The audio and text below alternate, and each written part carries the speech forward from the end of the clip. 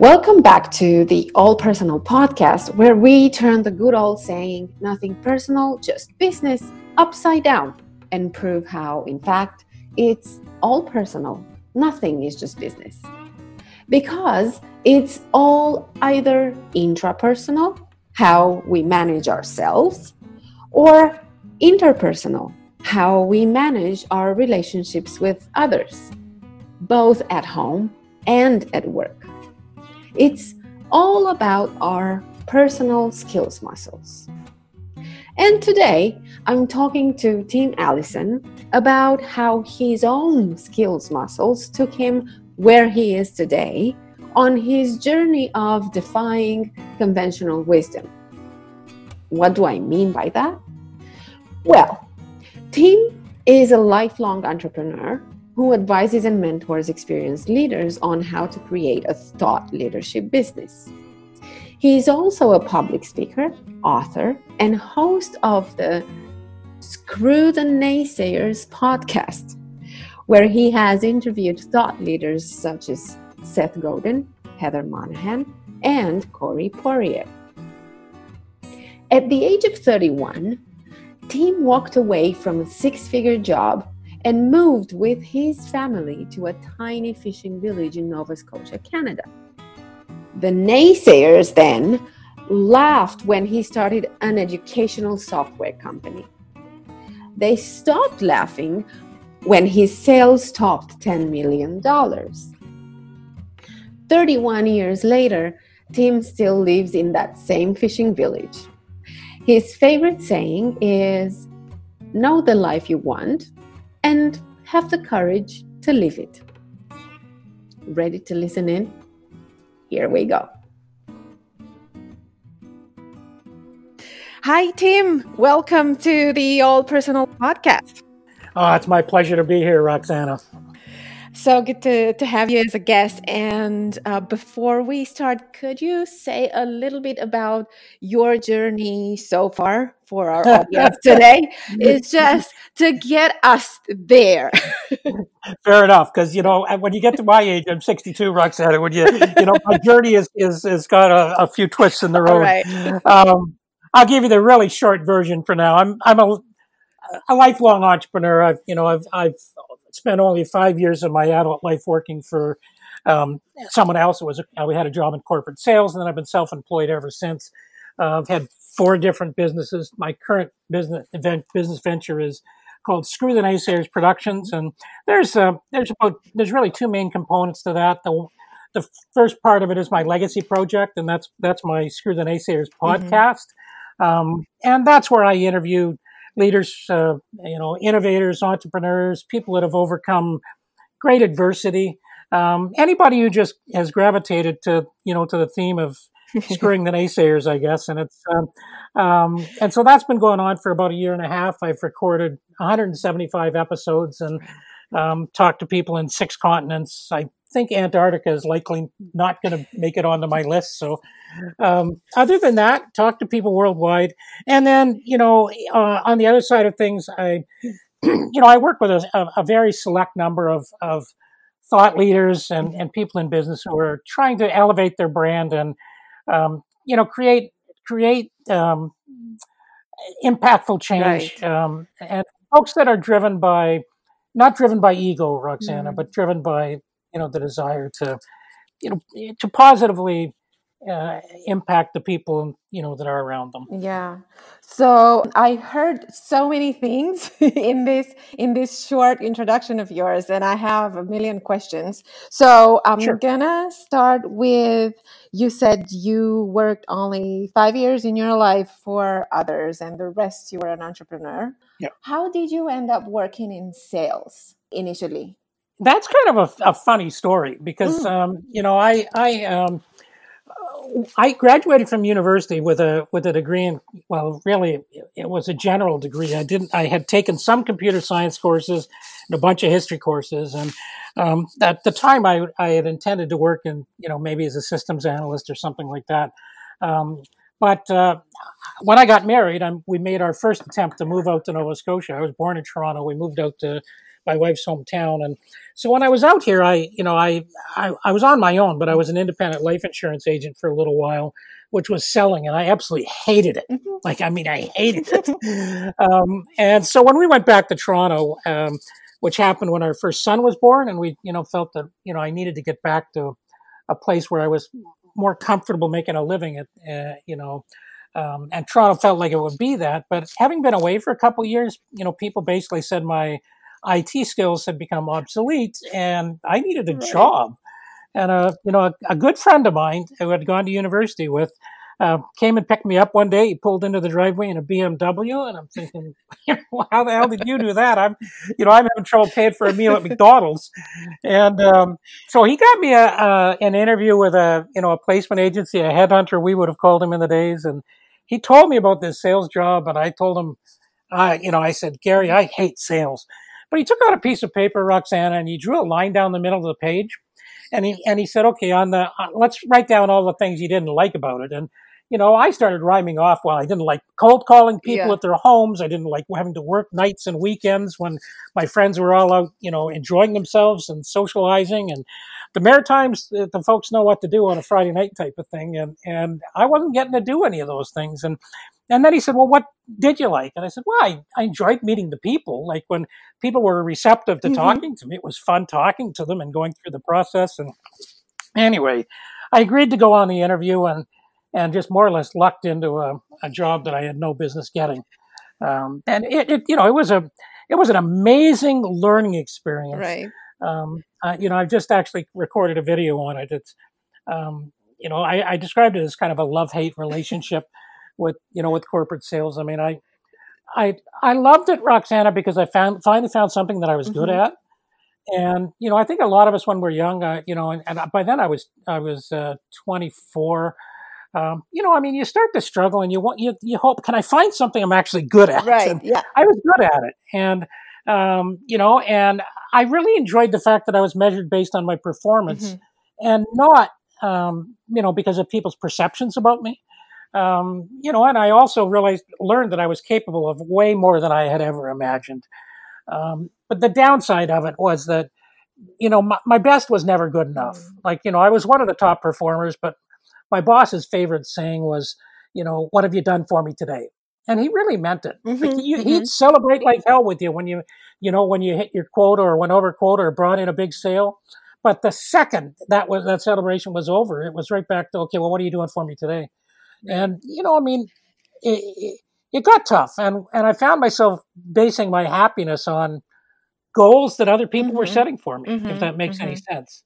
And that just didn't sit. Right. So I stuck it out for 5 years, but the last 2.5 years, I was absolutely miserable. So that's how you decided to go on your own entrepreneurial path? Yeah. Well, I mean, look, I was... from the outside looking in, I mean, my friends and family were shocked because I was the poster child for what success was supposed to look like. I had a 6-figure job, and I was rapidly climbing in 6 figures. And back in those days, that was an astonishing amount of money. I had, I wore tailor-made clothes. I had company, a car that was paid for by my employer. We were traveling around the world. Yeah, all the boxes ticked. Yeah, exactly. Married, 2 kids and a house on top of it, eh? All about the thing. Perfect. The only problem is that, I was never seeing those 2 kids. I'd get home from work so stressed and so tired that I was oftentimes too tired for sex. I'm not ashamed to say that. I should be, but it's just honest, and you're not supposed to be feeling like that when you're late 20s, early 30s, when you're in love with the person you're with, which I very much was and still am. And, I don't know. I was killing myself with, with too much alcohol, and I was traveling all the time, and the diet was bad. And so, I just got to the point where I just knew in my heart that if I didn't do something, I was going to be dead or divorced in 5 years, and maybe both, and maybe sooner. So the first decision was to quit. And then the second decision was that we were going to go back to Nova Scotia and try again. And, I'm still in this little community, but, same today as it was 30, 31 years ago. I mean, most of the work for the men is still in the fishery and the forest.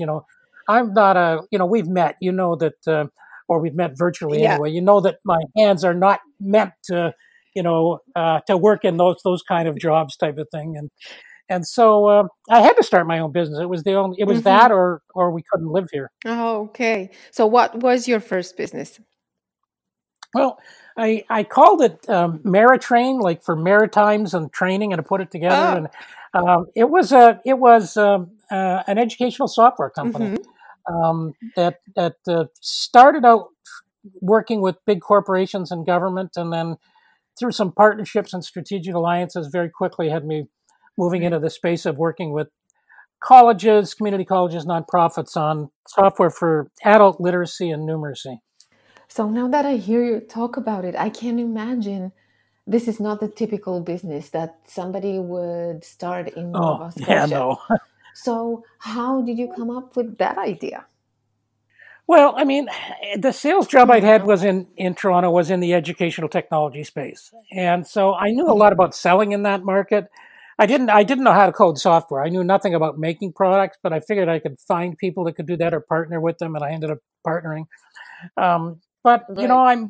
honestly, I hung out my shingle and said I've started this business, and I just looked around to try and see what I could, how I could make some money, where there'd be a problem that I could solve. And um, it's funny because a lot of people, when they hear my Mhm. story and they say, "I wish I could be more like you, Tim. You must have had it all figured out." And truth of the matter is, Yeah. Roxana, I didn't have anything figured out.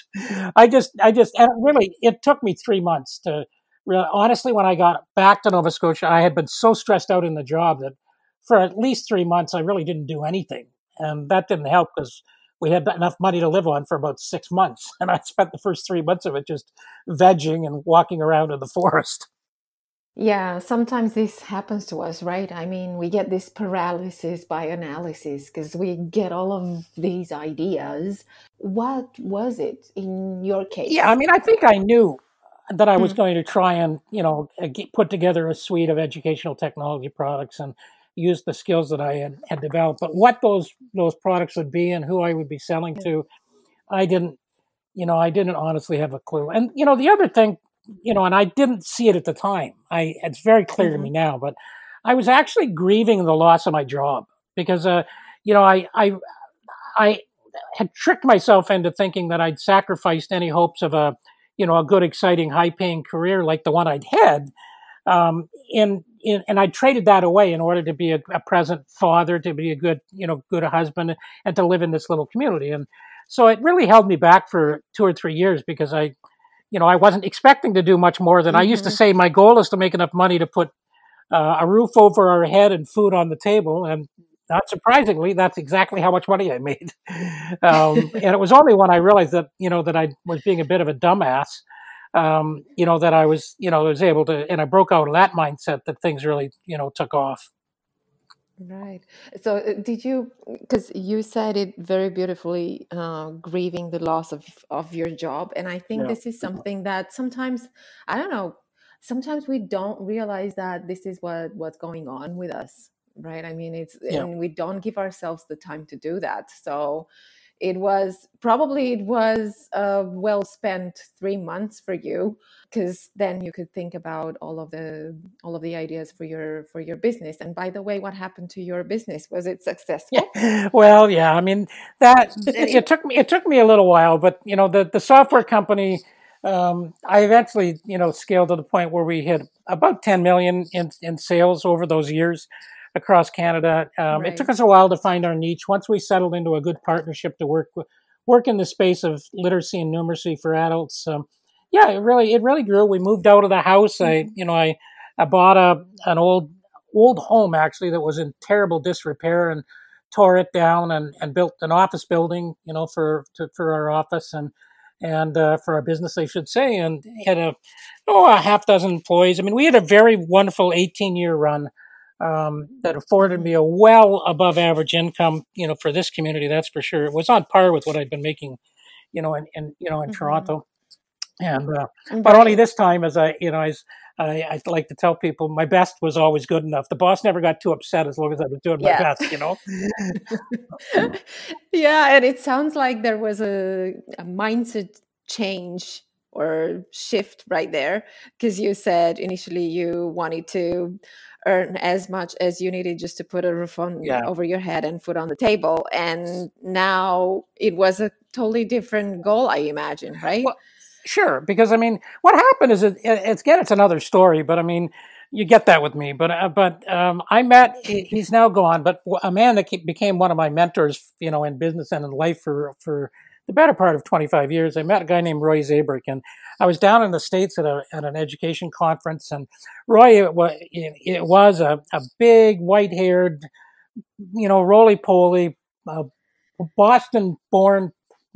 Polish descendant, just kind of a crazy guy. You had to picture him, but I can't really describe him. But I was sitting there and after a session, and Roy was having a martini, and I was having a beer, I think, and he said, "I don't get you, Allison." And I barely met this guy, and I said, "What the hell do you mean you don't get me?" He says, "Look, you told me about all the success you had when you were in Toronto, when you worked for in the corporation, for your corporate job." And I said, "Yeah." And now you're telling me that you're living out in this little fishing village, and because of where you're at, you're happy with, just getting enough money to, to get by, largely because you don't think it's possible to do anything more. Right. And I said, well, Roy, you don't know where I live, type of thing. And this is going to date me, because back in those days, Roxana, we had to use to, if we wanted to pay a credit card bill, we actually had to mail it, a check in the mail to pay it. Yeah. Uh-huh. And so Roy said to me, he said, "Tim," he says, "when I pay my American Express bill, do you know where I mail the check?" And I said, "Well, no, I don't have a clue." And he says, "Well, neither do I, but it's in some place in North Dakota or something like that." He says, "Do you think I care where it's going?" He said, "Well, and I realized it was all in my head, that it was my self-limiting beliefs, Roxana, that were, keeping me trapped in a situation where, it was mostly paycheck to paycheck, to be honest, except I was always responsible for earning the next paycheck. It was not going to be there if I didn't. And once I flipped that switch, and I give Roy a lot of credit for just, becoming a big important person in my life, and things just really started to, to take off, and I've known ever since. And that's really the theme behind my Screw the Naysayers podcast. Right. Look, our mindset is our biggest enemy. Mm-hmm. I mean, we're capable of so much more, but we get caught in survival mode. We get caught in thinking that, well, I can't afford to do this because I got to pay the rent, and I can't afford to do this because I got to put food on the table, and I can't, I'll do this later when I have more time, or or I can't do it right now, because my health isn't right. I mean, there's all of these. That's survival mode. Anytime you start thinking about things like that, because for the most part, those are imaginary excuses. Like, it's what we're really saying is that we don't yet believe that we can, achieve the things we really want in life. Our fear of failing for every one of us is inherently always greater than our ability to believe we can get what we want. And the only way we break past that barrier is when we find something that we want bad enough, to overcome that fear. And that's how I found the courage to start the business, because I just wanted to be here in this community with my kids. But once I realized that, that it was my own limiting beliefs that was, standing between me and much greater business success, and I just started asking. I started asking for more business, and started pursuing different partnerships, and putting myself out there, and it works. It really is in many ways, it really is as simple as that. But the dilemma, or the challenge that we still have today, is that so few people actually believe it. Yeah, because it's hard, because it's as if we're taught that since we're kids, right? It's like you fail, you get a bad grade, so you don't want to fail because you're gonna get a bad grade. So it's gonna be the same in our adult life, right? We're gonna fear failing because something bad is gonna happen to us as punishment. So yeah, this is how we're taught to think. And there's two things I would say to that, and they both come from from discussions that I've had on my podcast many times. But the first thing I would say is that there's a much greater risk of when we don't do something. Like if we settle in and we don't risk failure, or if we're always fearing failure, then we're only going to pursue things that we believe come with no risk. And when you do that, you're going to live. People that do that are going to live a very I don't. I want to find the right word. I don't want to insult people, but it's not going to be put it this way, a life of significance, and you're certainly not going to affect Mm-hmm. much change. It's Evan Carmichael, who's a fellow Canadian. He lives in Toronto, like you, Roxanne. And he was on my show the other day, Mm-hmm. and we were talking about this. And Evan said something that really, really resonated with me, because I asked him about that. I said, "Why is it that that so many people just won't allow themselves to believe that they can actually achieve what they want?" And he sort of reversed the question, but he said the problem is this: we're living in a results-based society. Like, we view everything we do in terms of gains and losses. And but and what Evan said is that as a result of that, we place our self-worth on the Mm-hmm. results. So if we work really hard at moving something forward that's really important to us in our life, like a new business, scaling your podcast, whatever it is that somebody wants to be doing, and we don't get the results immediately, we start to view Mm-hmm. the money that we've invested as lost, and our self-worth takes a hit, and we get scared. Evan says that that the key to overcoming all this is really quite simple: to base our self-worth on the quality of the effort that we're putting in, and not the results. And if we do that, and we trust the quality of our effort over time, the results always follow. And I've learned that over all these years of being on my own. I have always been paid, and ultimately well paid, when I've put in hard, well-intentioned effort. But I can honestly say that a lot of times, the when I got paid and when I put in the work, they don't Mm-hmm. always line up. That's just the reality. But time and money that we think, oh, we've screwed up, we've lost, and and even if an idea fails, to say that it's a complete failure, that you've lost, you've learned probably so much through the process Exactly. that it later on it's going to Exactly. help us. It's but it is, you make such a great point. From our childhood, it's we've been taught to believe that failure is bad, that risk taking Yeah. is bad, and we've got this inner voice in our head that every time we start thinking about doing something that seems a little bit risky, starts making lists of reasons in our head of why it's a bad idea. Exactly. And it's also because we need so much external validation, right? We Yeah, need others to tell us, "Oh, wow, you're amazing, you're wonderful, excellent, absolutely brilliant." And we don't allow ourselves to go and validate ourselves internally. It's like, as you right. said, okay, let's just do a good job. Let's put a lot of quality into this, and it will somehow align and pay off, not now, maybe later, because it needs to grow. I can't expect a seed to Yeah, grow instantly into a flower or a tree, right? absolutely. Like, deferred gratification is a common trait that I see in almost every truly successful person that I've met. They're not really concerned Mhm. about today or tomorrow or even next week or next month. And they're trusting in the process.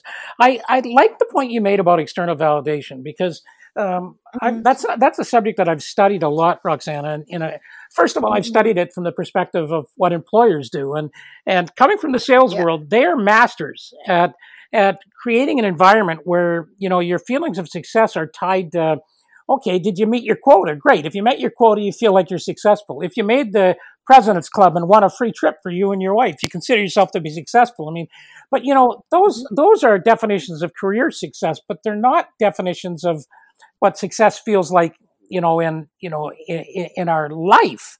Yeah. And there's real danger in that. And there's a lady by the name of Jennifer Aker. She's from a psychologist at Stanford University, and she did a massive study. Her and her team, a number of years ago, and they identified 5 key stages that we all go through in terms of happiness.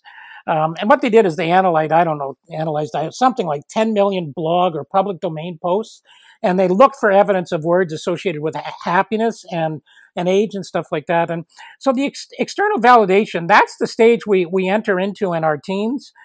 We've been trained for it earlier on as younger children, but in our Mhm. teens and well into our 20s, everybody has pretty much been trained to validate their success based on what other people are saying. So you get a job and you don't really like the job. It's not what you Yeah. expected it to be. But when you come home and tell Mhm. somebody that, your friends or your parents or perhaps even your spouse, because we're all trained to think the same way, say, well, no, look, you're doing great. I mean, you've already got this job and it'll get better. You just have to stick with it. Well, sometimes that's the case, but a lot of times it really means that it's just not a good fit for you. Now, Mhm. the challenge is that the next stage, the next two stages, that we need, the people hopefully will evolve through, are the combination of balance. Balance comes into our life when, like you and I, we get partners and spouses, and we have children, and now we have to integrate other people's interests into the things that we're trying to achieve in life. Yeah. And meaning is when we reach the point that if our work isn't purposeful, if it's not, if our heart is not engaged, we're not going to be happy. The challenge is that I know people who have been stuck in that external validation stage that are at Mhm. my age. Like they Yeah. never get out of it. And you've met them too. They're the ones that all you have to do is flatter them with a few words, and all of a sudden they'll forget whatever you were talking about, and they're happy. Yeah. Yeah. Except that they have lived most of their life in tremendous misery. They just never tell you. Yeah, exactly. That's what I wanted to say. They might seem happy for those, I don't know, a few seconds when they Yep. hear the compliment, but then they go back to feeling that, you feel empty, right? When you don't see the purpose, when you feel like you don't have a meaning or you don't have a, a meaningful input, a meaningful contribution, then what is the point? You feel that something's missing. Maybe you can't say what is missing there, but you feel that something's missing. That's why I say it's all personal. Nothing is just business, because Yes. nothing is just business. We take our whole personal self everywhere we Yeah. go. It follows us everywhere. It Yeah. follows Of us at course. work, right? You don't leave your Well, personal self at home and just take your work self at work, and then the other way around. yeah, no, exactly, Roxana, perfectly said, because our workspace and the time, whatever we do in our career and work, that's just another part of our life where we get a chance to apply our skills and the things that we care about. But there was a study done, over about 30 years, and essentially it said that there are three specific things that are required for people to have a feeling, a true feeling of success over time. The first is that your heart has to be engaged. You have to have Yeah. some purpose to it. So if you're working in a job where your heart's not engaged in what you're doing, you don't see the purpose. You don't, it doesn't align with who you are. It doesn't matter how much money or how many titles or anything else. There's going to be a point where you're no longer happy. The second thing is most of us, and I believe all of us, need to feel that we're working to, striving to work to our potential. I was talking to a guy today. I mean, and he's a brilliant, brilliant man. I could tell just from the conversation. He's got a team of, I don't know, 10 or 20 Mm-hmm. people working for him in a big company, doing all sorts of data analytics and the likes. But he said it's easy. Like, this is too easy. This is not what I want to be doing. I got all these other things I want to be doing, but I can't get, people engaged Yeah. around here to understand how much more we could be doing. And so if we don't feel like we're working to our potential, we're going to be, unhappy. And the third thing, and it's the one that is I think the least understood by people. It's being discussed way more today than it ever was. But we need to, as human beings, to feel like we're working in service to others.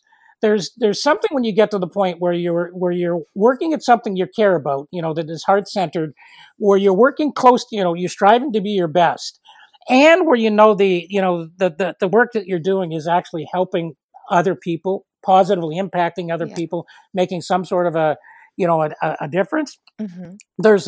There's this intrinsic sense of fulfillment that happens when you get all through three of those Yeah, things exactly. that really can't be found Mm-hmm. anywhere else. And that's all personal stuff. It's just, there's really so many different types of careers Yeah. and works that would allow most Mm-hmm. anybody to do that. It's people go at it ass back. They approach the problem ass backwards. They're worried about trying to figure out how what career they would be they would be good at and where they can make the most money and all of these kind of things. And they should be thinking about what are my options in terms of career that would allow me to be the most successful human being that that I can. Exactly, especially that there are roles born as we speak, right? So there are careers that didn't exist, I don't know, 3, 5, 10 years ago, right? 3 weeks ago. So you can exactly. So you can very easily think about something that you can do and want to do and would be fulfilling for you. And just start, but start doing it. Start taking some action towards it rather than finding those excuses that you were mentioning before. Absolutely. Okay, so let's go back to you and your journey so far. So we are at this point. You have your successful business, and what happened next? Yeah, well, around, I guess it was probably around 2006, somewhere around there.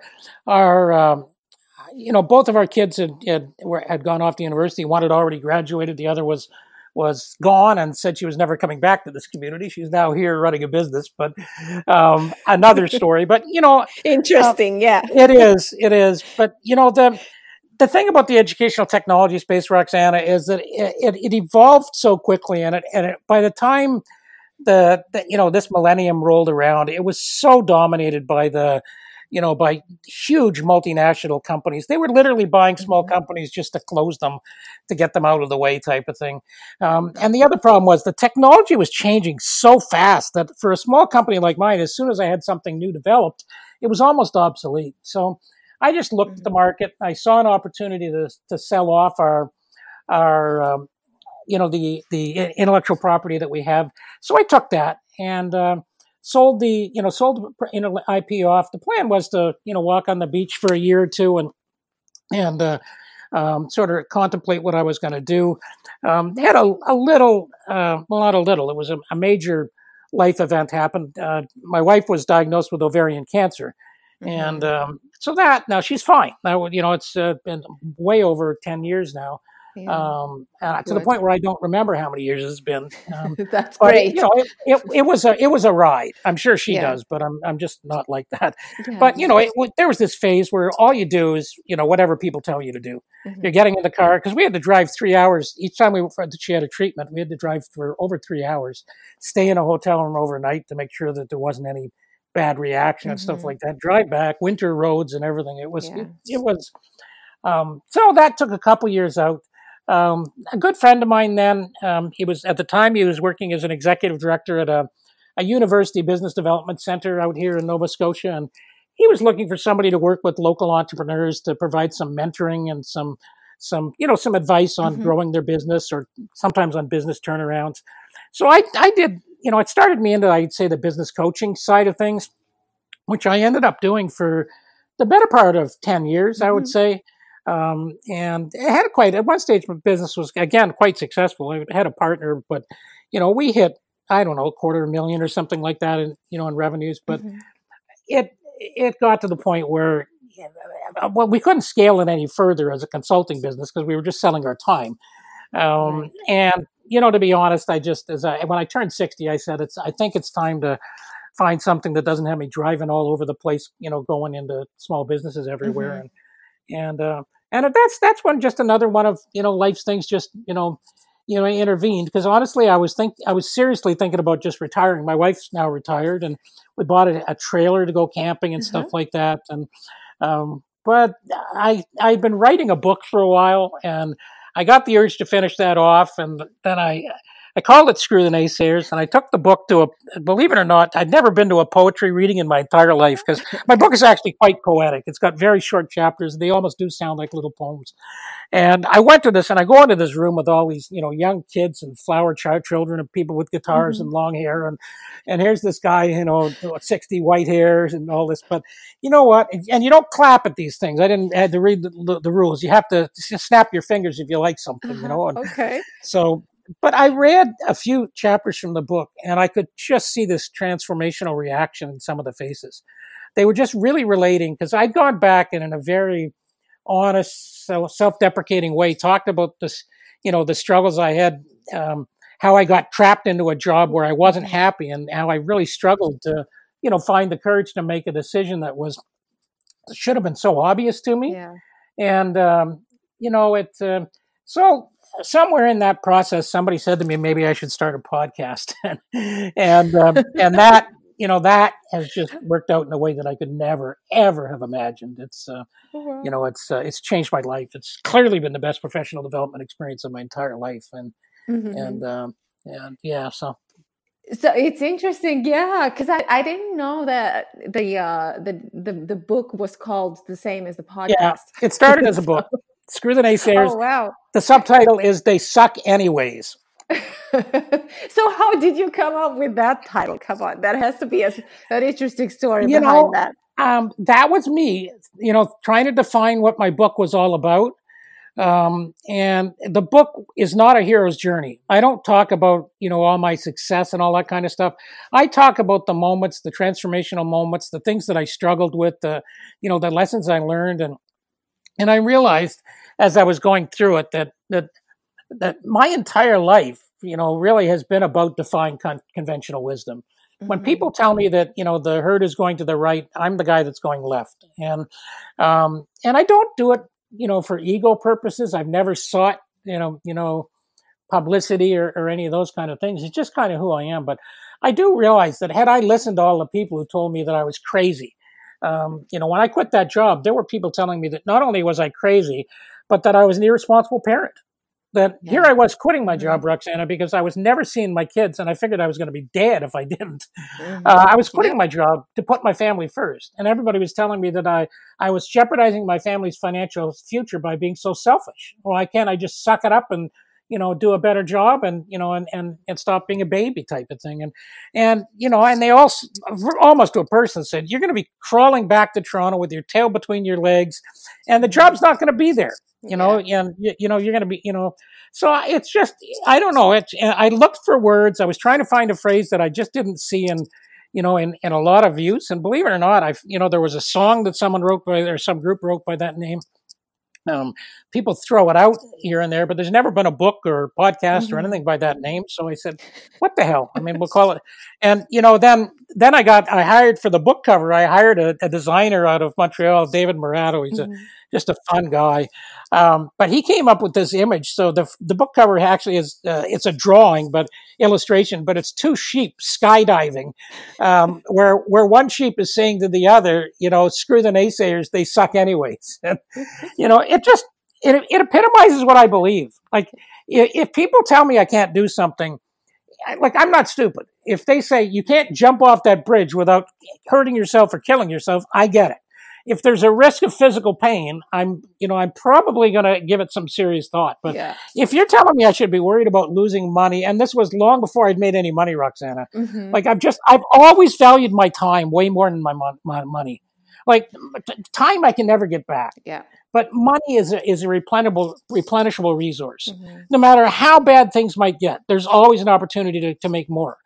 But we can't get time back. And so I also did have some really no need to get into a lot of the details. But I was born with some health challenges. I have a genetic calcium deficiency in my bones, which Mhm. means that I've had a tremendous number of broken bones, and as I age, my mobility is being significantly impacted. So, Yeah. like for instance, right now, any kind of travel has gotten quite difficult for me. But in the last 12, 14 years, my wife and I have been, I don't know, we've been to Europe at least 15 Mhm. times in that period, and probably done 20 or 25 trips.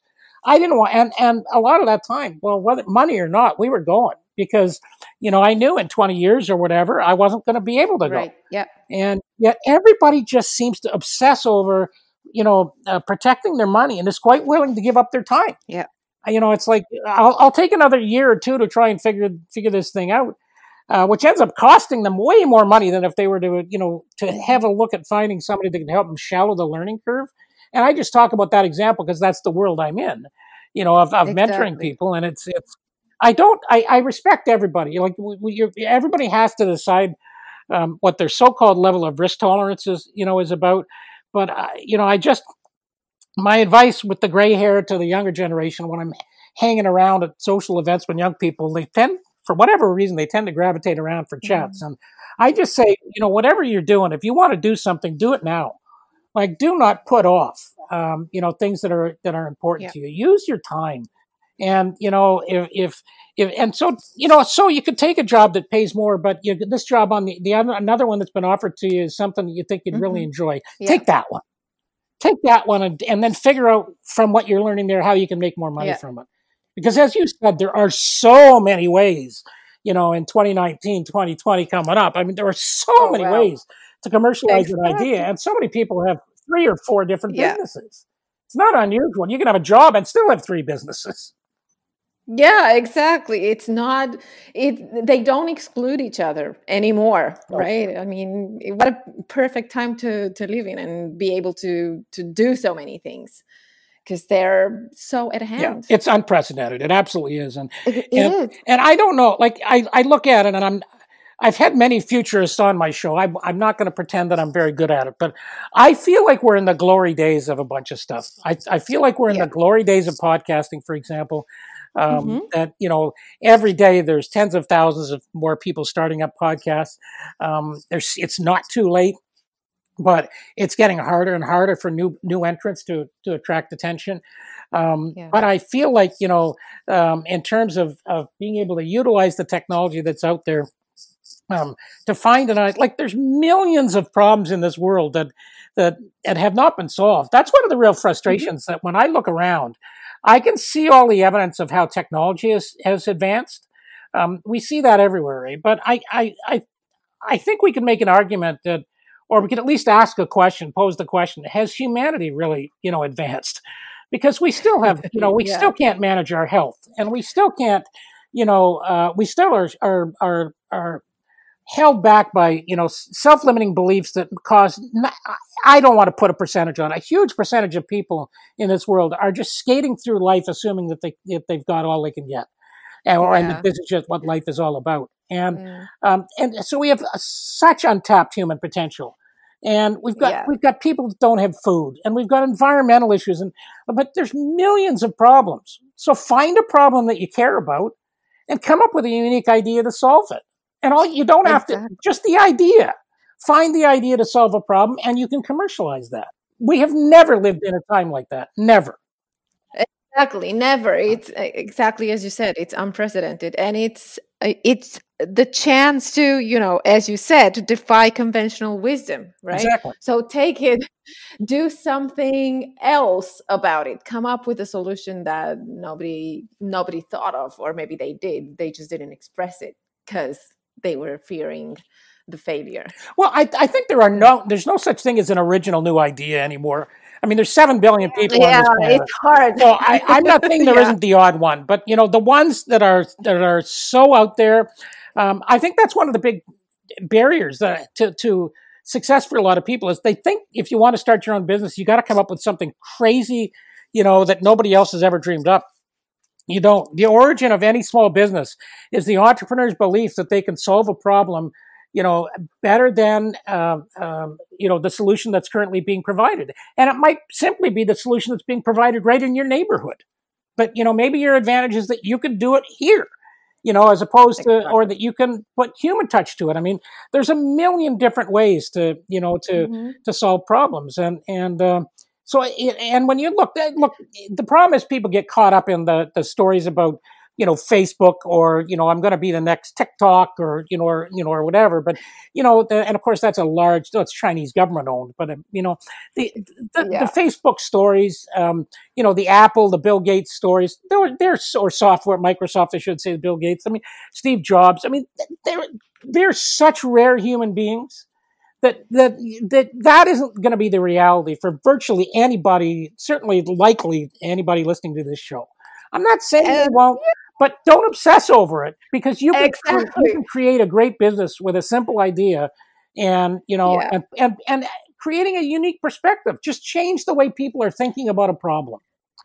To add to what you said, I think, they are rare human beings, and still they are human beings. I mean, they started with an idea, with a solution that they were thinking about, and it wasn't overnight success. They worked hard to make that idea happen, right? Well, look, for sure, Roxanne. I mean, that's been a sore point for me. There's so much crap out there from, people giving advice on how you can, hack the system, and you can, You can get instant success. And, Evan Carmichael, when I was on my show, he just said, look, he said, you're not good at anything when you first started it. Remember the first time we got behind the wheel of a car. We didn't instantly get out and drive on the speedway, zigzagging out of traffic. I mean, we're not good at anything the first time we try it. The problem is, and especially I see this in folks closer to my generation when it comes to technology, is that as we start to get older, we start to forget that, and we start to expect this that we can be good at things fast. We're good at other stuff, so why can't I do this? Well, you're good at driving a car because Tim's been doing it for 46 years. Yeah, it's the practice. It's exactly. And yet we have this expectation that, I can't figure out, TikTok. I can't figure out Instagram.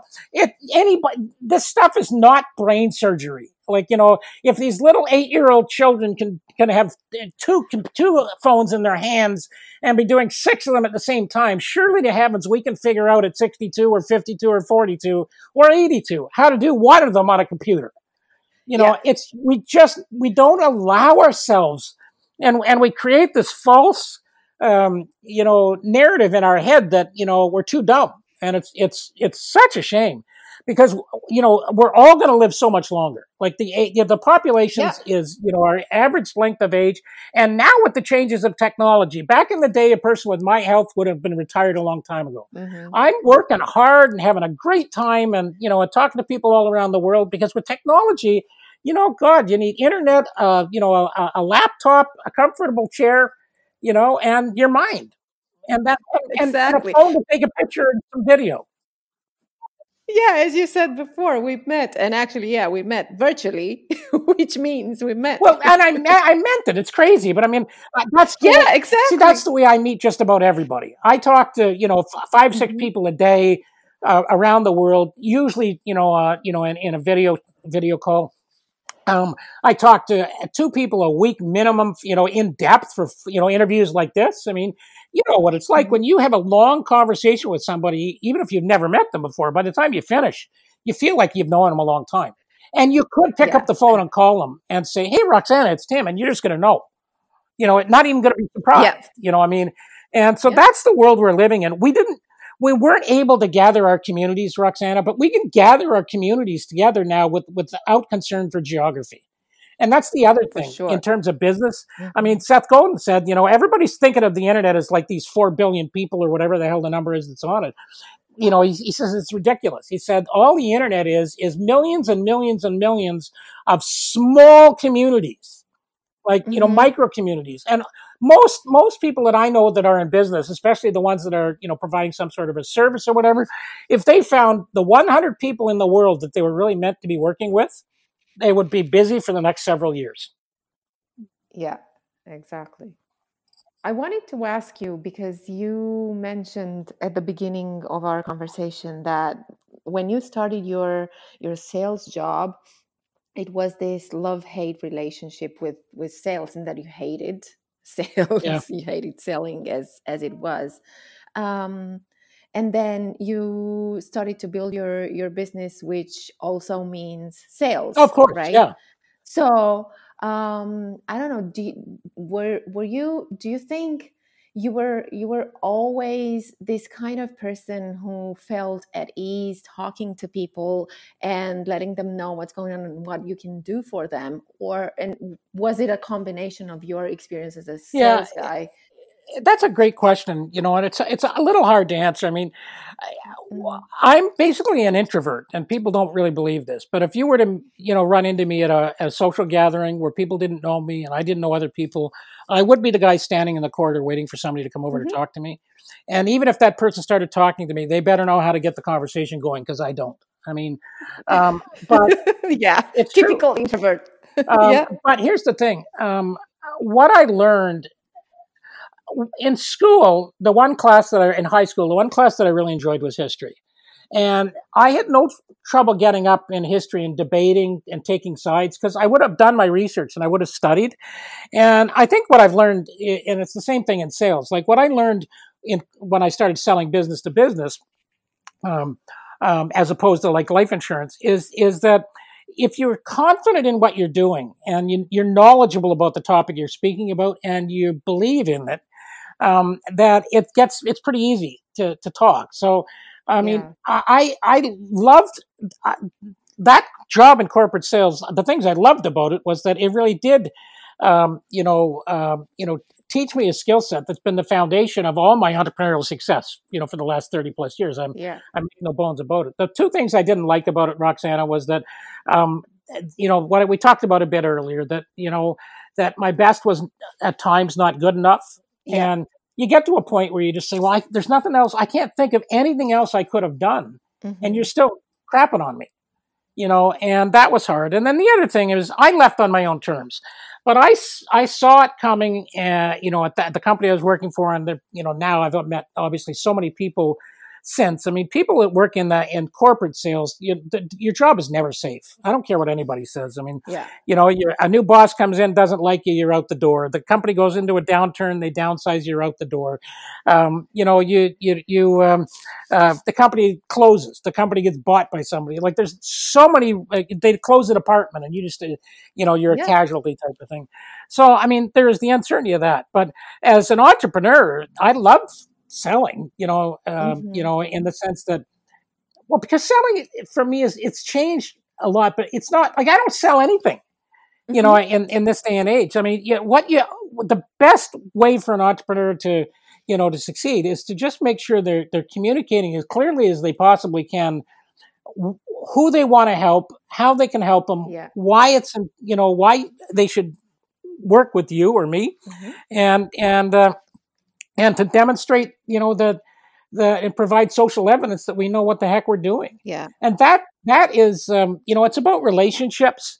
And, I've had instances recently where literally, I'm saying to people, well, I'm not sure you're ready. So, I want you to go away and think about it and then come back to me and talk to me if you're ready. And they actually become somewhat agitated when I don't actually come out and say, I would like you to become a client. And this is the nature, of the world we're living in today, because people are way more educated. Yeah. You can get on the internet, you can read about anybody. That's why social media is important in terms of and things like your podcast. When you invest in providing value to others with no expectation of anything in return, that's a demonstration of a good heart. Yeah. That's a demonstration of somebody that's putting good out into the universe. And, and those are the kind of people that folks, will gravitate to. Yeah, I know. I mean, I like it because it goes back to service, right? So it's all about the service that you're offering, that you're providing. It's not selling for the sake of selling, or closing a sale. It's not about that anymore. It's more than that, and especially as an entrepreneur, right? Exactly. I feel that we could talk about this like for days, and we're almost out of time. But I don't let you go before I ask you for a thought of wisdom, which can be anything. It can be anything that you want to share with our audience today to inspire them. It can be a movie or a quote or a book. Apart from your book, Screw the Naysayers, which I'm going to put in the description of the podcast, but anything that you would like to share. Well, I mean, something I wrote, years and years and years ago, and a quote that I wish everyone and everybody that's listening to have the opportunity to do this. And so the quote is this: know the life you want and have the courage to live it. Thanks for sharing that. I think, and it goes very well with everything that we talked about today, right? Have your focus, have your mindset on find what you want to do and do it. Exactly. Thank you so much, Tim, for your time, for sharing your thoughts and experience with us today. It was a pleasure having you as a guest on the podcast. I had a blast. Thanks, Roxana. Thank you.